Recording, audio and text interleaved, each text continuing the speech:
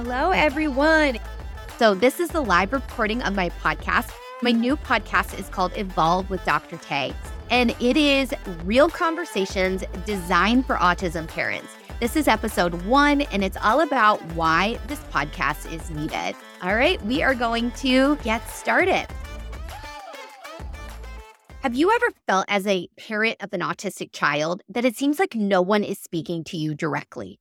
We know from research that about 1 in 44 children are autistic, and that number may be even higher because we know that access to receive diagnostic evaluations is limited and that underdiagnosis is common with certain subpopulations like young children, females, and children with high intellectual functioning. That means at least 2.2% of parents, including you, are looking for support for their autistic child. And I have seen as a professional that there are few places you can go for reliable and reputable information that is easy to understand. In this episode, we are going to discuss the need I have seen in the field and what inspired this podcast. We will dive into detail about what you can expect from the podcast moving forward, including an introduction to my whole family approach and how you can figure out a reliable source from one that is unreliable or inaccurate. I'm Dr. Tay, a licensed child psychologist and parental mindset coach specializing in autism. I have supported hundreds of autistic children and their families and have been in the autism field for over a decade. I'm the host of Evolve, the podcast where we have real conversations that are designed for autism parents just like you. Each week, we will discuss topics that directly impact your life, from providing psychoeducation about autism and neurodiversity to talking about your personal growth, well-being, and evolution as a parent. We dive into it all. Just keep in mind, nothing shared on this podcast is clinical advice, and you should consult with a medical or mental health provider if you need support. Now, let's get to talking about exactly why I started this podcast and why it is for you. So I first want to touch on the diagnostic process. So you either have gone through this process with your child, that's how you have been able to identify your child as autistic, or you're anticipating it. And I want to touch briefly on what it typically involves. Usually we're looking at things like clinical interviewing with you as the parent. We're going to have parents, teachers, other providers fill out reports as well that gives us information about the child in different settings and direct observation of the child. This should be a part of your evaluation. So keeping in mind that the gold standard is what is called the ADOS, or the Autism Diagnostic Observation Schedule. But we are starting to see a move away from this as we go into telehealth evaluations. And I even do this in my private practice where I've started to do these telehealth evaluations. But that ADOS is our gold standard tool and kind of our basis. So you want to look for a provider that either does it or has done it and is familiar with the tool. And so then as part of this process, what ends up happening, ideally, you should have a feedback session with your provider. And you also should receive a written report, and both of these should talk about recommendations. The report should, you should also be able to discuss them with your provider. Unfortunately, I found sometimes this doesn't happen and that you're lucky if you actually get this. And so why does that matter? Why do I explain all of this?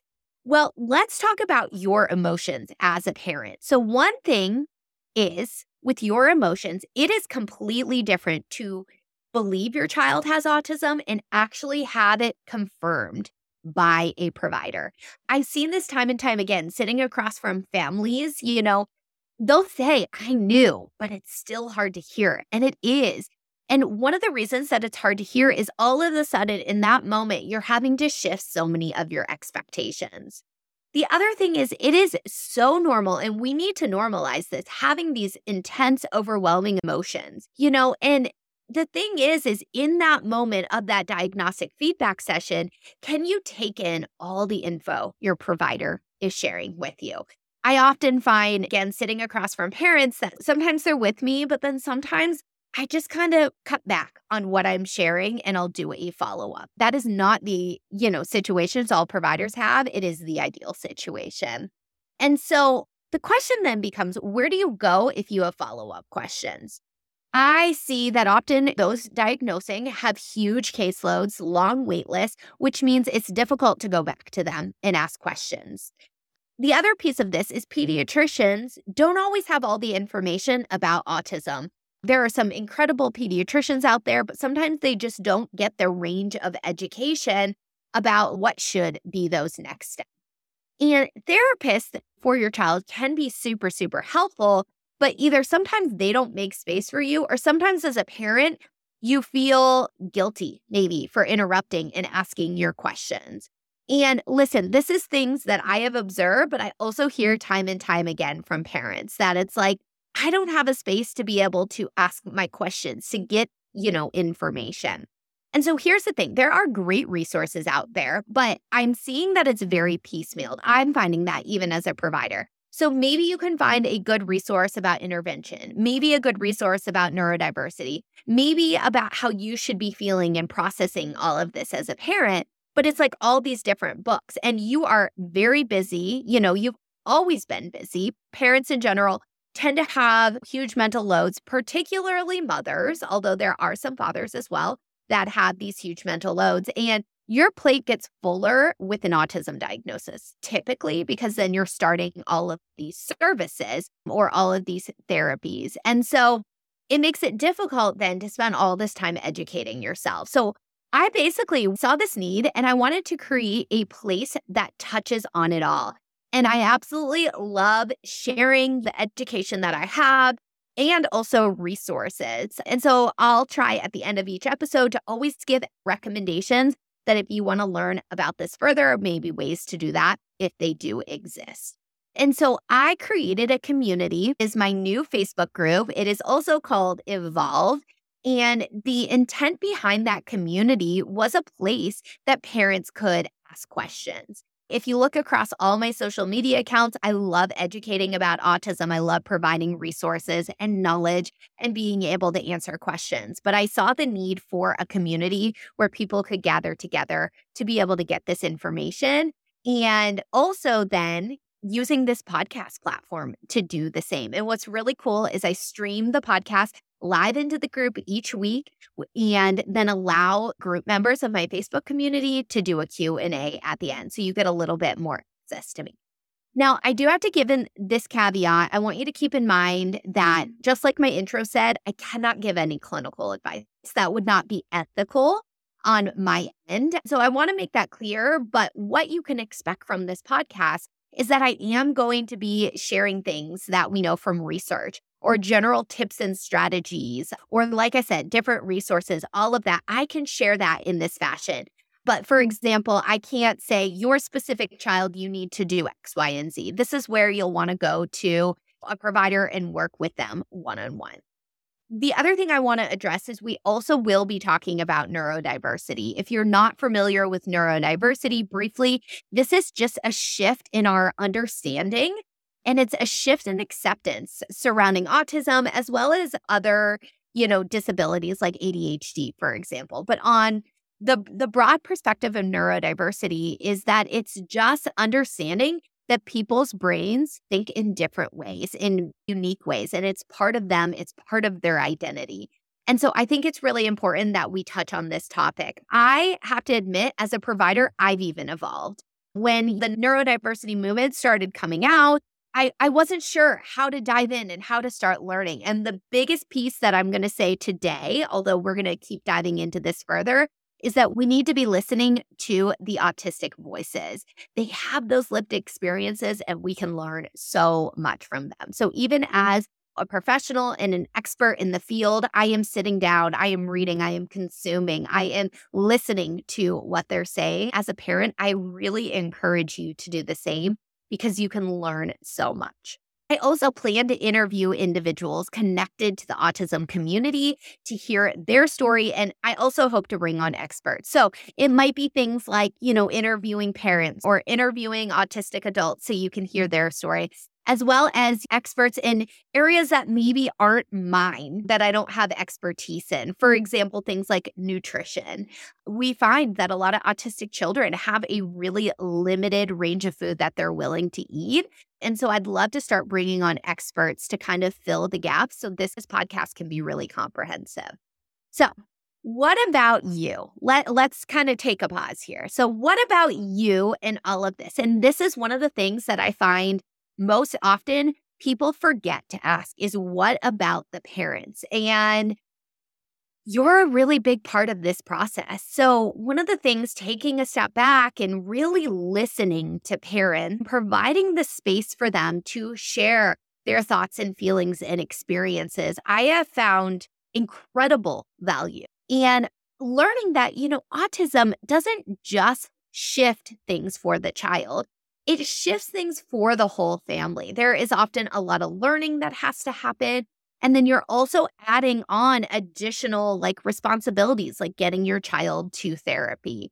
And so one of the biggest pieces I see for parents is learning to shift expectations. And listen, this is really, really hard to do. It's not easy. It's not as easy as being like, snap your fingers, because when your child is born, you most likely started to think of your child's future. What would that be like? And with autism, they still absolutely could have that future. It might just look a little bit different.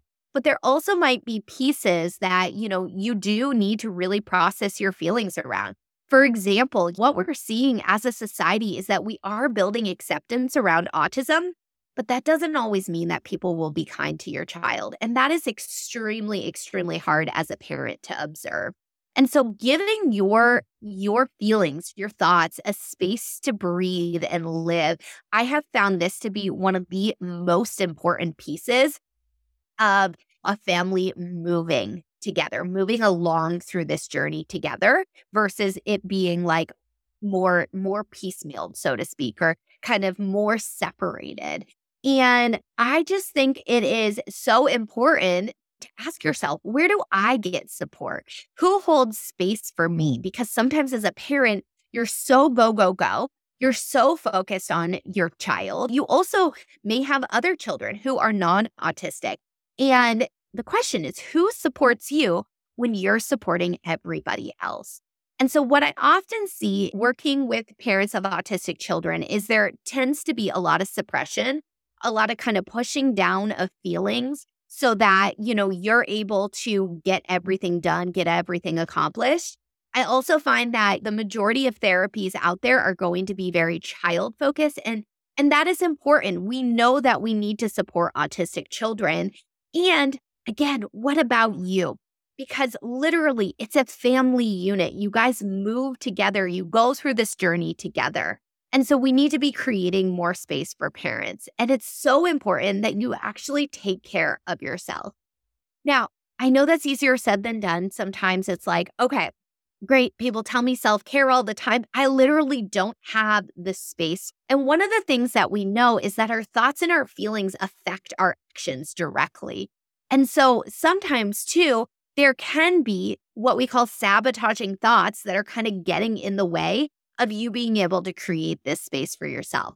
Now, I'm not saying it will be easy. I'm not saying you're going to have a plethora of time, but there are those moments. And that is one of the things that I feel so passionate about, and that I want to, as part of this podcast, as part of my Facebook community, to be able to guide you through is, how do you start to shift some of your thoughts and create space for your feelings to be able to do the actions that you want to do, to get the results that you want. And by definition, doing this is burnout prevention. And we see a high rate of burnout, a high rate of stress among parents of autistic children. Unfortunately, we know that there is a much increased divorce rate among parents of autistic children. And so my goal is to help you be proactive in this, or if you're already in the depths of it, giving you some space to feel seen, heard, and supported. I do want to point out that this podcast doesn't replace individual support. So I do highly, highly encourage you to work with a therapist or a coach yourself. If that's not feasible, maybe finances make it not feasible, or even time, it just feels really hard. At least creating a community of people that understand you and are willing to listen. People that you truly can feel safe around. And, if you feel like you're on an island all by yourself right now, I invite you into my Evolve Facebook community, because that is exactly what it was created for.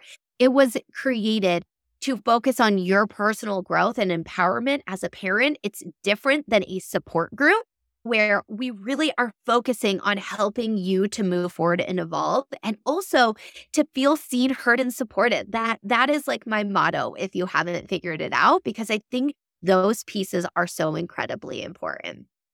So this podcast is a starting point. I hope it inspires you. I hope it gives hope. I hope it also answers your questions, because I know you have a lot of questions, and it is somewhere that you can educate yourself about your child's needs and also help yourself in the process.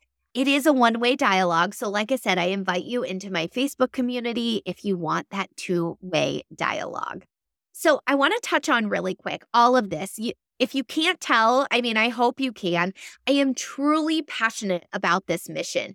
And what this mission is supporting the whole family of autistic children. And so it is the foundation to my personal business approach as a psychologist and as a parental mindset coach. I developed what is called the whole family approach to support autism families broadly. So here's the thing, each member, this is true of all families, but we're going to talk about autism families in particular, because you also don't often hear things that are geared towards your family. And this is what this podcast is it is geared towards your family. So each member of the family is interconnected, and knowing that one person's behaviors affects the other, right? So as parents, there are shifts, for example, you can make in your parenting style. And also personally, it can have a great impact on your children, whether that's your autistic children or also your non-autistic children. So some examples of this are like increasing your ability to listen to your partner and listening, their perspective. I often see that parents have different perspectives on where they are in this processing process of autism. Some are ready to be in the here and now. Some are very future oriented. And learning to listen to understand the other person's perspective is going to help you guys communicate more effectively. Another example of this too is also being able to effectively communicate and ask for help when you need it. This is one of the most underrated tools. I hear this working with parents broadly, but particularly parents of autistic children. And I will say even more particularly mothers of autistic children, of like, I need help, but either I don't trust anyone else to help me, or I tried and it doesn't go like I want it to go. And so some of it is learning, how do we make those shifts to effectively ask what you need, and also shift some of your own expectations that other people aren't going to do it exactly the way that you do it. And so all of these examples are going to help you feel more connected and more like a unit as a family. You are going to feel more supported, and your children are then going to also see you modeling effective communication. Similarly, we know modeling is an extremely powerful way to learn, including for autistic children.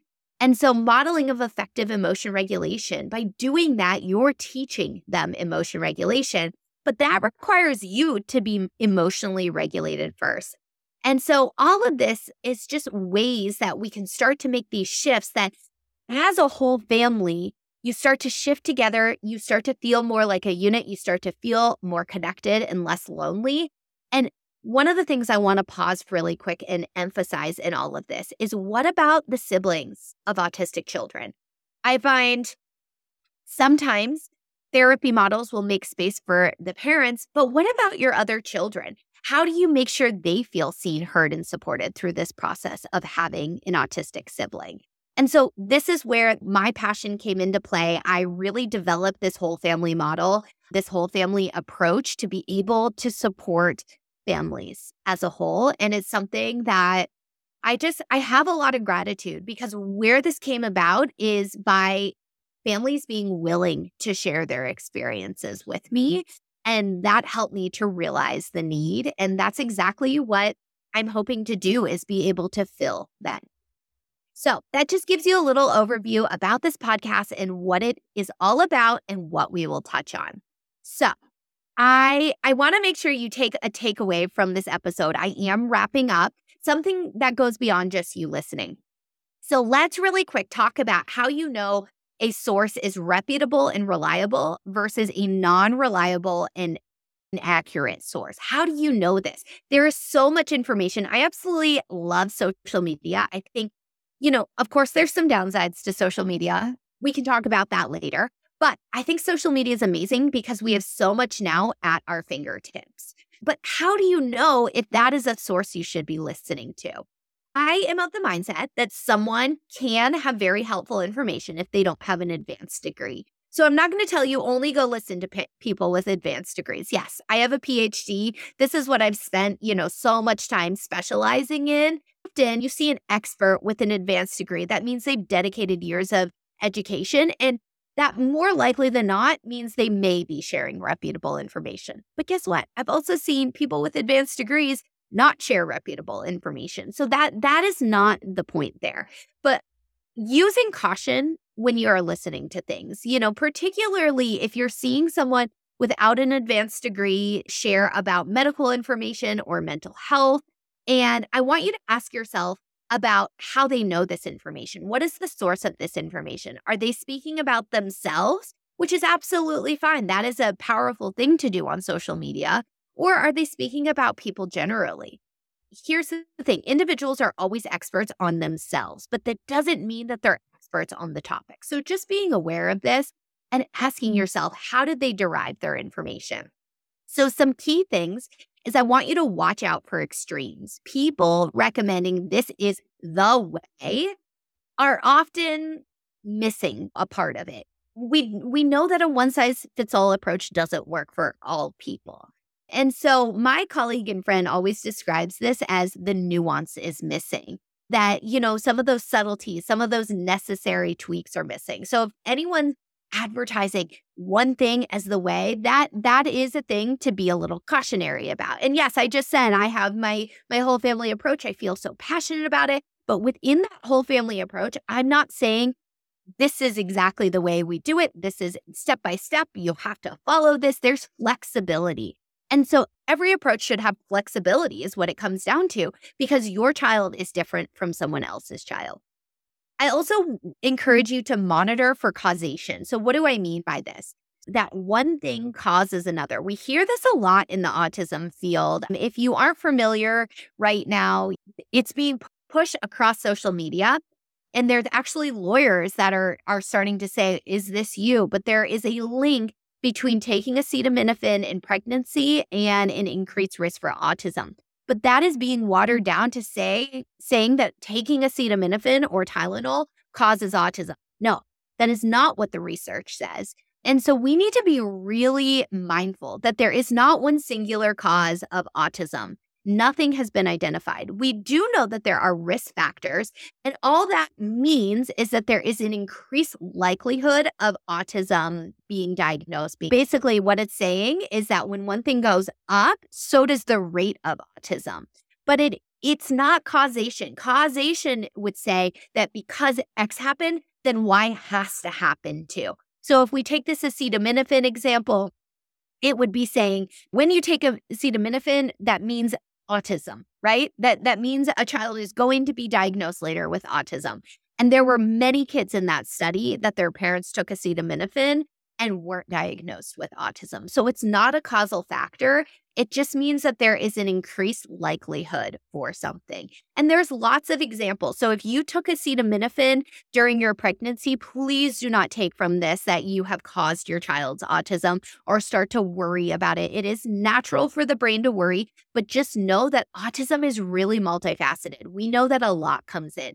And one of the biggest things that we know is a risk factor is actually genetics in all of this. And we know that genetics play a strong role. There are some genes that have been identified, but not all genes. We also know that environmental factors play a role too. This is helping us to understand the nature of autism. These studies aren't meant to place blame on you as the parent, but I see this a lot where parents consume the studies in a watered down way, like acetaminophen causes, I wish you guys could see me, I'm air quoting right now, causes autism. It does not. But then parents start to blame themselves in the process. So why do I talk about all of this right now on this episode? because I want you to be aware that anyone talking about the direct causes of autism probably do not have the knowledge base that they need to be educating you. And also, we see that sometimes these extreme interpretations cause a lot of blame for you as a parent. So you might start to, if you start to see these accounts, they're making you feel really bad. This goes across the board. If accounts are making you feel bad, please go unfollow them, mute them, whatever you need to do, because you have limited time. And I don't want you to be spending your time doing something that's going to make you feel worse versus better.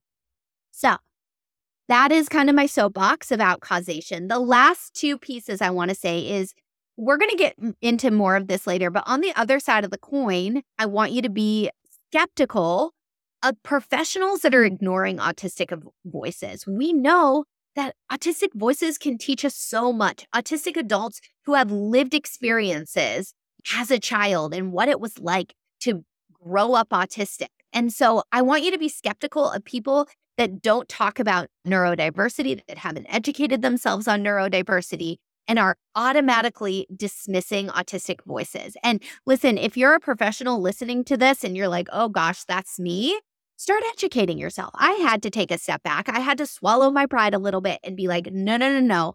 We need to be listening and we need to be learning from the people that have lived experiences. They have their own unique perspectives and they have their own expertise. And we need to put our pride behind us and actually listen. And if you're a parent, we'll talk more about this later, but I highly recommend educating yourself on neurodiversity as well. Okay, the last thing is I am a professional myself. I am a child psychologist. I give diagnoses. I work with families, doing therapy, all of that. And what I want to tell you is I want to emphasize never to hesitate getting a second opinion. If you do not feel good about what the professional is recommending, it is your right as a parent to get a second opinion. Follow your gut, follow your instincts. I have found time and time again that parental instinct, or I often call it mommy gut because I'm working mostly in this situation with moms, although there are some very involved dads, and daddy gut exists too. But following what your gut says, and if you don't agree with the professional, that is okay. Here's the thing, as professionals, we are not always right. There are sometimes things we miss. Sometimes I get a kid for a snapshot of time, and yes, I've seen hundreds of families at this point. I really know what to look for and all of that, but no human is perfect. And as professionals, we are humans too. And so I don't share this to create distrust, but I do share it to remind you that we are human and that you have that right as a parent. And I want to empower you to do that. And so one last piece I tell parents time and time again when I'm sitting across from them is usually I'll say their names. So pretend I'm talking to me. Taylor, I may be an expert of autism, but you are the expert of your child. You are the expert of Johnny. Obviously, I'm making up a name there. I love, though, letting parents know that they're the experts of their child because they absolutely are. You absolutely are the expert of your child. And I always want you to work with professionals that empower you to think that way because you absolutely are. And I want you to take from this that it is okay to disagree with a professional. They're not going to always be right. Sometimes they have learning to do themselves. And so following your gut, following your instinct. Okay, well, that was a lot for our first episode, but I wanted to give you a sneak peek of where this podcast is going. I also wanted to give you things that are going to empower you right now. So to summarize, we talked about in this podcast what inspired this podcast, what you can expect from it moving forward, and how you can identify a reliable source. I hope you found value in this episode, and there is more to come. Feel free to reach out to me for suggestions about podcast episodes because I want to hear from you. You can find me on all major social media platforms under the Dr. Tay. I'll go ahead and link all of my accounts as well. That is a wrap for this week's episode of Evolve with Dr. Tay. Thank you for listening. If you find yourself listening to these episodes and finding value, come join the Evolve Facebook group. Each week, I record podcast episodes live in that community and host a Q&A after each episode. You get access to engage with me, plus you can connect with other like-minded autism parents.